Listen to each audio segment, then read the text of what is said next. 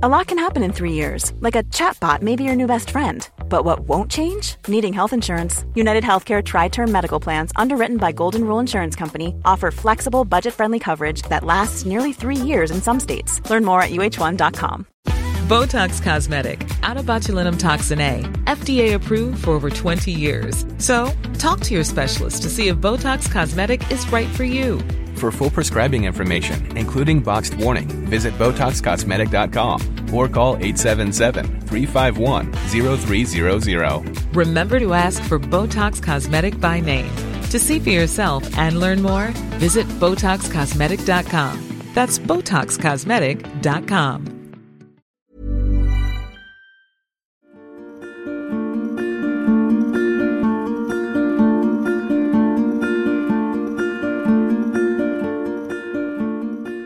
Du lyssnar på en podcastversion av ljudboken Handboken för singlar på gränsen till nervsammanbrott av Alexandra Appelqvist.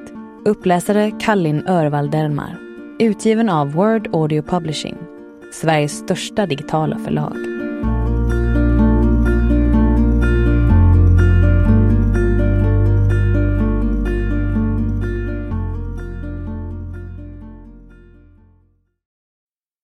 Hur högt kan man skrika inuti? She takes just like a woman. Yes, she does. She makes love just like a woman. Yes, she does. And she aches just like a woman. But she breaks just like a little girl. Bob Dylan.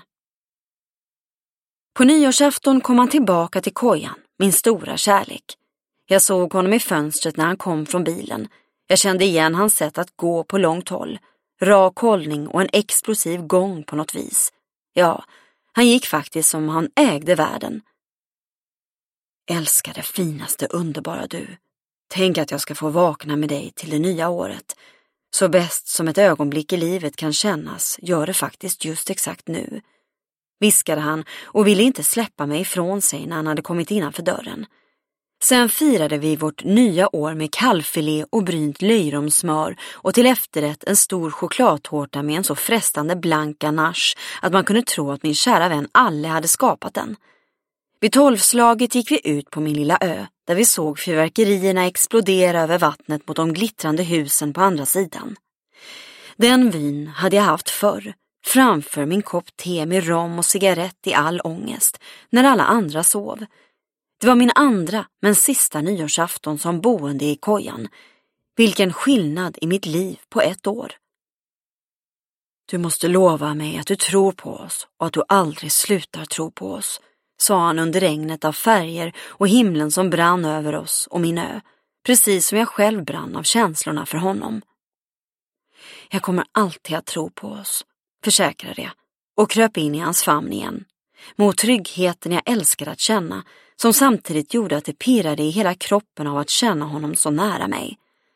Det tog visst aldrig slut, den där känslan. Till och med när vi blev irriterade på varandra över något fanns den där.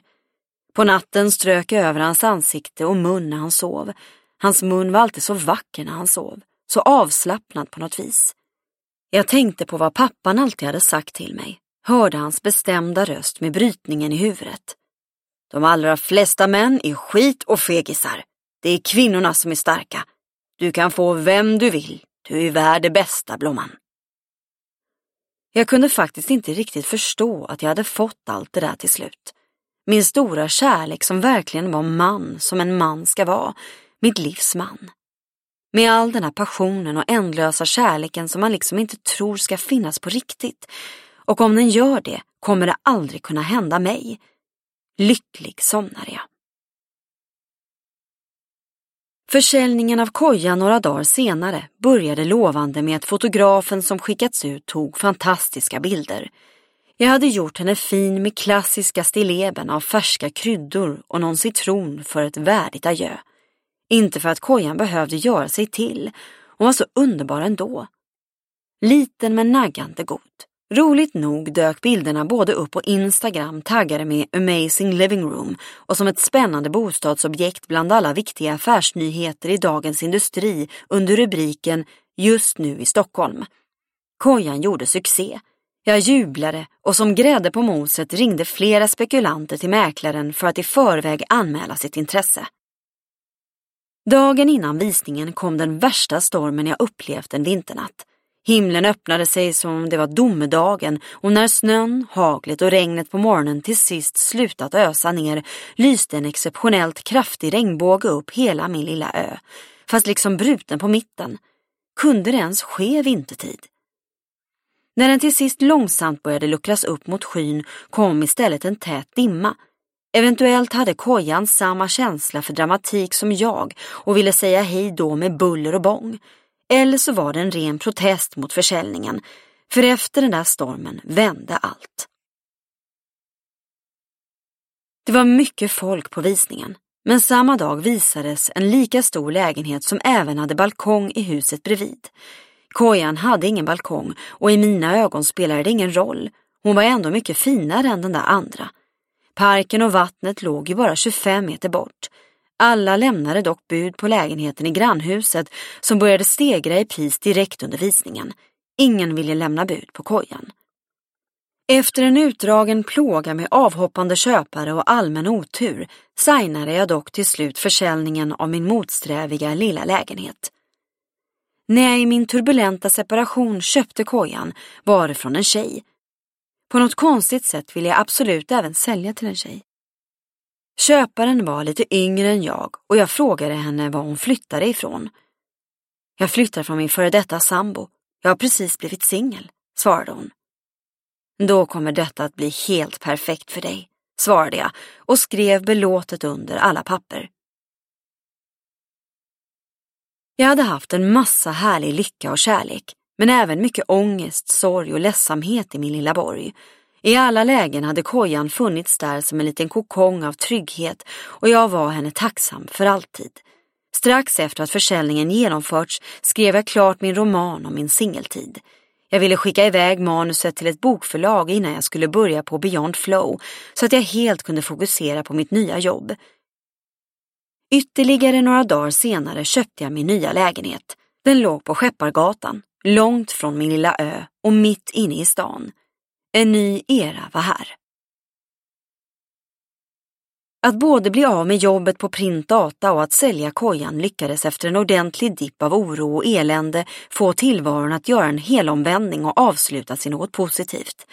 Jag andades lättad ut, men hade ändå en vag känsla av oro långt där inne i bröstet som jag inte blev av med. Kanske var dessa två händelser ett slags varning och ett förskalv till vad som komma skulle. För utan att särskilt synligt, mer än den där svaga oroskänslan, signalera att en ny katastrof var på gång, sparkade livet bollen till mig hårt och skoningslöst. Jag har, totalt osportig som jag är, aldrig varit särskilt bra på att ta emot passar. Undantaget en enda gång på gympan i 4:e klass. Då hade jag för en gångs skull valt det runda slagträet i brännboll, fått in en hård träff och sett bollen försvinna iväg långt bort i horisonten medan mitt lag jublande hade varvat in.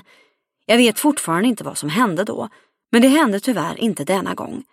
Jag såg inte ens den där bollen komma och mitt lag hade ingen chans. Hela kojan var fylld av flyttkartonger där jag packade ner mitt liv för att ta mig till nästa skede. Jag smsade glatt bilder till min stora kärlek som återigen befann sig i USA. Titta vad långt jag hade hunnit.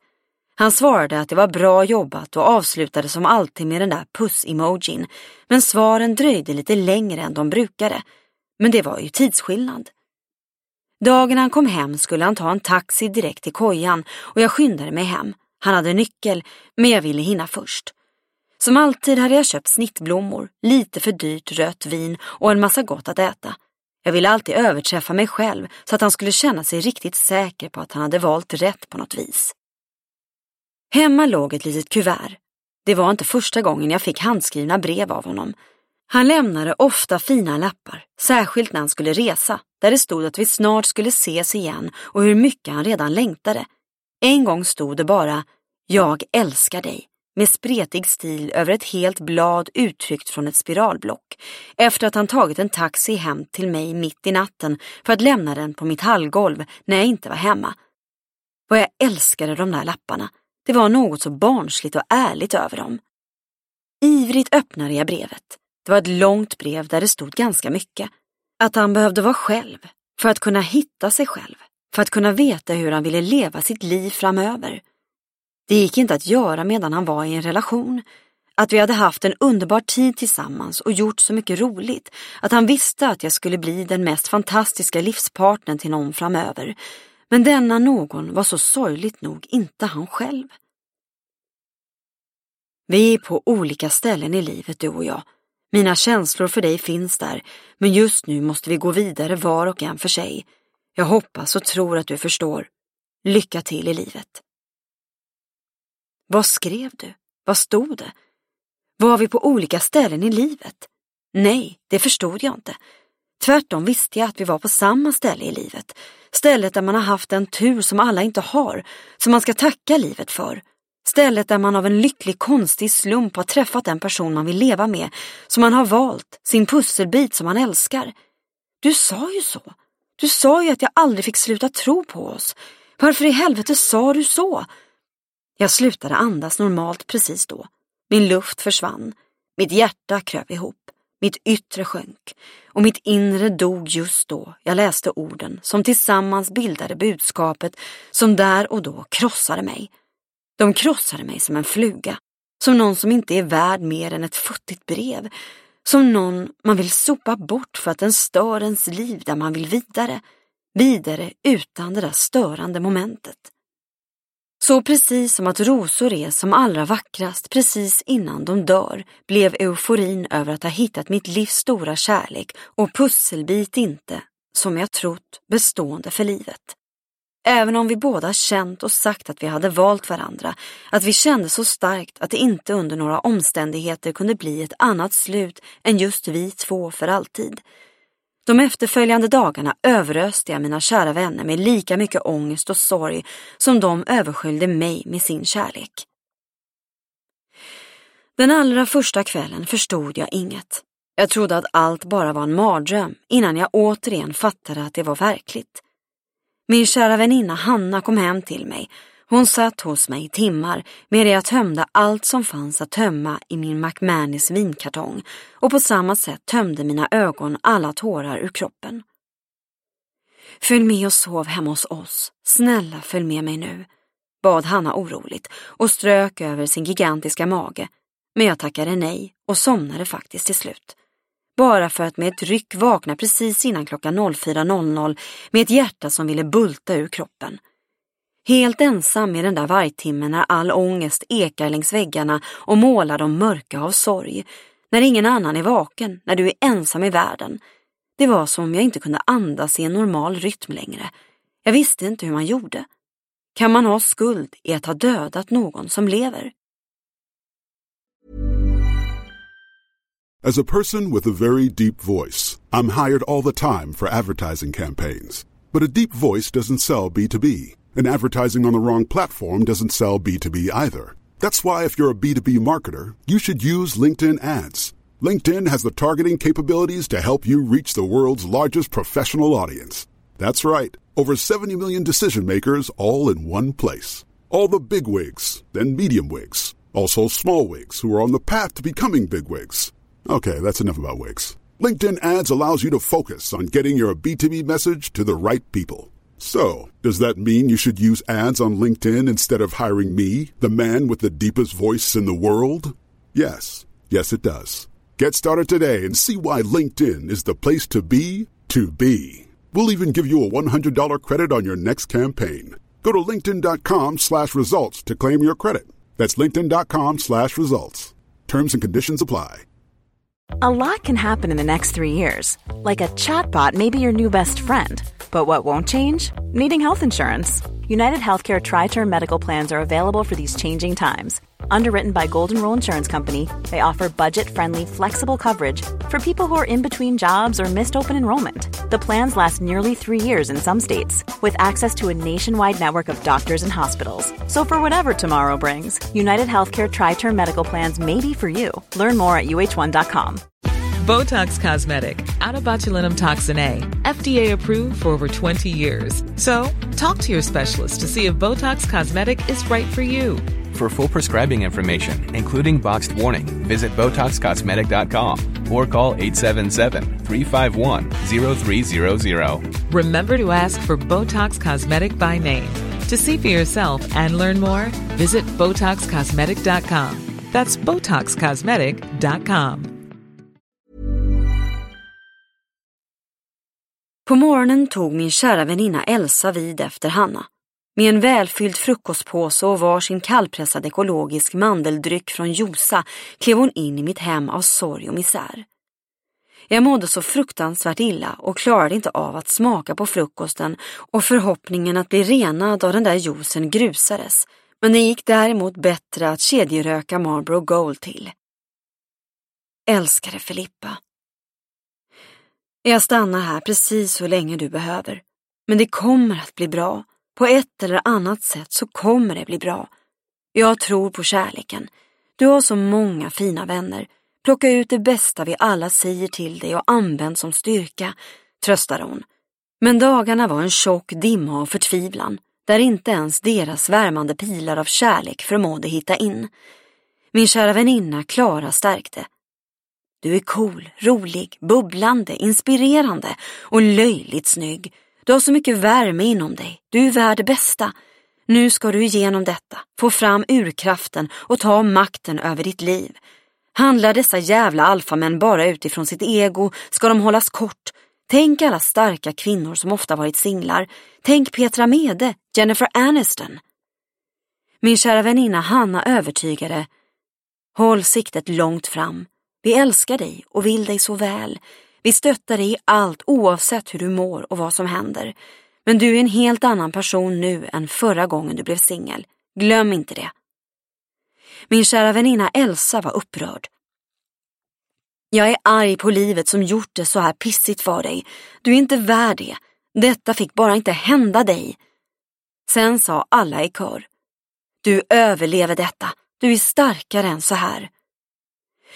Men jag var för trasig inuti för att vara mottaglig för all denna välmening. Jag kunde inte ta in deras fina ord. Möjligen blev jag i någon sekund lite smickrad av just delen med löjligt snygg, tills jag återigen kom på hur allt var och begravde mig i mig själv igen. Eller vem nu människan var som inte kunde andas eller sova och som tydligen var någonstans i livet där jag inte alls kände igen mig. När Hanna sa att jag var en helt annan person som singel denna gång förstod jag inte vem hon pratade om. Det kröp i mig att höra ordet. Det var inte jag. Jag var ju med honom. Var var han förresten? Skulle vi inte ses? Nej, just det.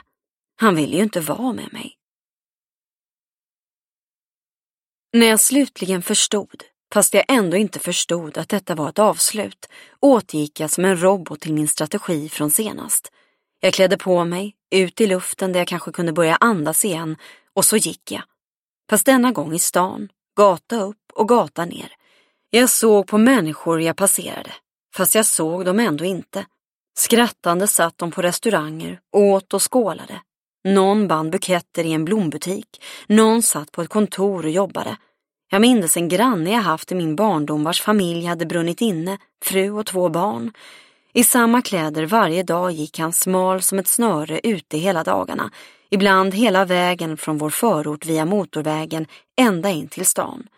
Han var skitig och flintskallig och han plockade fimpar, men i själen var vi lika, för själen var borta medan fötterna fortsatte gå. Demonerna åt mitt huvud och ångesten smulade sönder mig, medan livet lät det ske. Jag gick under lyftkranar och rakt ut på vägen. Som matadoren i Tjuren Ferdinand såg jag bilarna köra emot mig och tänkte, kör på mig då din jävel. Jag såg honom överallt, men ingen var han. Jag klarade inte doften av min egen parfym som var doften av oss. Kunde inte klara av att se in i mitt kylskåp på sakerna från vår tid tillsammans. Du pratar om honom som han var död, snyftade min snälla mamma som led av att se mig. Nej då, det är ju jag som är död. Om bara tiden och timmarna kunde gå och jag kunde sova mig igenom detta, få sova mig igenom livet, svarade jag med ögon som inte såg henne. Mormor säger precis samma sak, sa mamma långsamt. Min kära mormor Sandra hade blivit dålig. Hon var mer förvirrad än någonsin och de hade flyttat henne till ett mindre rum i tätare tillsyn. Vi åkte dit, men hon såg oss inte längre, utan skrek på oss som på personalen att hon behövde hjälp att gå på toaletten. Till slut skrek hon bara att vi skulle hjälpa henne, men inte med vad. Hon såg ut som den där tavlan Skriet med genomskinlig tunn hud som dragits över hennes skelett och tunna läppar som åkte upp över tänderna. Livet var borta, blicken var någon annanstans och bara skalet fanns kvar. Hon var som en illustration av mitt inre och jag hade velat berätta det för henne. Hon hade troligen skrattat, men nu nådde jag inte fram. Inte till henne heller. Vi åkte hem igen, som man måste. Någon gång försökte jag lyssna på musik för att få flyta bort som jag brukade göra förut, men jag hörde inget, utom det som påminde om honom, och då klarade jag inte av att lyssna mer. Det var bättre att bara gå, med något slags brus runt om mig utan att egentligen höra och egentligen se. Men plötsligt kom jag in på en gata där ett färgspektrum skar genom mina dimmiga ögon. Det glimmade av mässing och guld, överdådiga möbler och dekorationer i blått, grönt, rött, ockra, lila och purpur. Mitt på en svällande divan av zebramönstrad sammet tronade en liten men bestämd krämfärgad mops. Jag hade stannat upp precis utanför Morris Moore-templet och den berömda antikhandeln Rens antik. Fortfarande idag vet jag inte riktigt vad som ledde mina steg dit, men jag gick in och köpte en liten pjäs i guld föreställande en örn och ett lejon. Naturens konungar. Den ena på marken gående framåt, redo att springa snabbt med sin flock. Den andra flygande ensam, svävande, kanske flyende i luften. Det var något med den där butiken som ville säga mig något. Den bröt in i och genom den där grå sörjan. Kanske ville den fånga mitt öga och ge mig ett tecken. Jag var osäker på vad, men det kändes inte som en slump. När Ralle fick höra vad som skett reagerade han bestört. Skämtar han? När ni har kommit så långt. Om jag ser honom på stan vet jag inte om jag kan hålla mig. Och jag är inte ens en sån som konfronterar andra offentligt. Förnös han ilsket och drog efter andan. På andra linjen ringde min kära barndomsväninna Marie. Vi blev bästa vänner redan på lekis och Marie var den som förutom Elsa och Hanna kände mig allra bäst. Sedan flera år drev hon en rörelse med sin man uppe i Kittelfjäll och var visserligen långt ifrån mig räknat i kilometer, men alltid nära i tanken. Marie är lång och slank, yogar, äter vegetariskt och börjar varje morgon med ett glas råpressad juice. Gärna spetsad med renande björksav som hon tappar före lövsprickningen och fryser in för att nyttja året runt. Fjällens svar på kokosvatten brukar de säga. Det enda bra som kommit ur detta helvete är att jag har fått en affärsidé. Att gräva ut stengrottor i vildmarken där folk får betala för att gå ner och bara få skrika så högt de kan. Som sexklubbar för folk med extrema böjelser långt nere under jord. Fast här skriker man istället. Det finns ingenstans att gå för att bara få skrika rakt ut, Marie. Och jag är så trött på att skrika inuti. Jag orkar inte detta längre, förklarade jag lakoniskt med blicken någonstans där jag inte såg. Det är så typiskt dig. Även i allt elände ser du på något vis glaset halvfullt. Fast du kanske inte alltid förstår det själv, svarade Marie försiktigt med varm röst. Det sa han också alltid. Att skillnaden mellan oss var att jag någonstans mest såg det bra. Fyllde jag i. Ska inte männen vara klipporna? Vad var det nu den där mexikanen som höll i den där ayurvediska matlagningskursen jag gick på sa? Jo, att kvinnan är gudinnan och att vi ska hyllas och att livet kretsar kring oss och att ordet woman även innehåller man eftersom vi måste vara dubbelt så starka för båda könen, funderade Marie vidare. Jag orkar inte vara stark längre, svarade jag. Du behöver komma bort från allt ett tag. Kom upp till mig i Kittelfjäll. Jag bokar en flygbiljett direkt, sa Marie. Bara en dag senare satt jag i ett minimalt propellerplan med destination Kittelfjäll och de vida vidderna.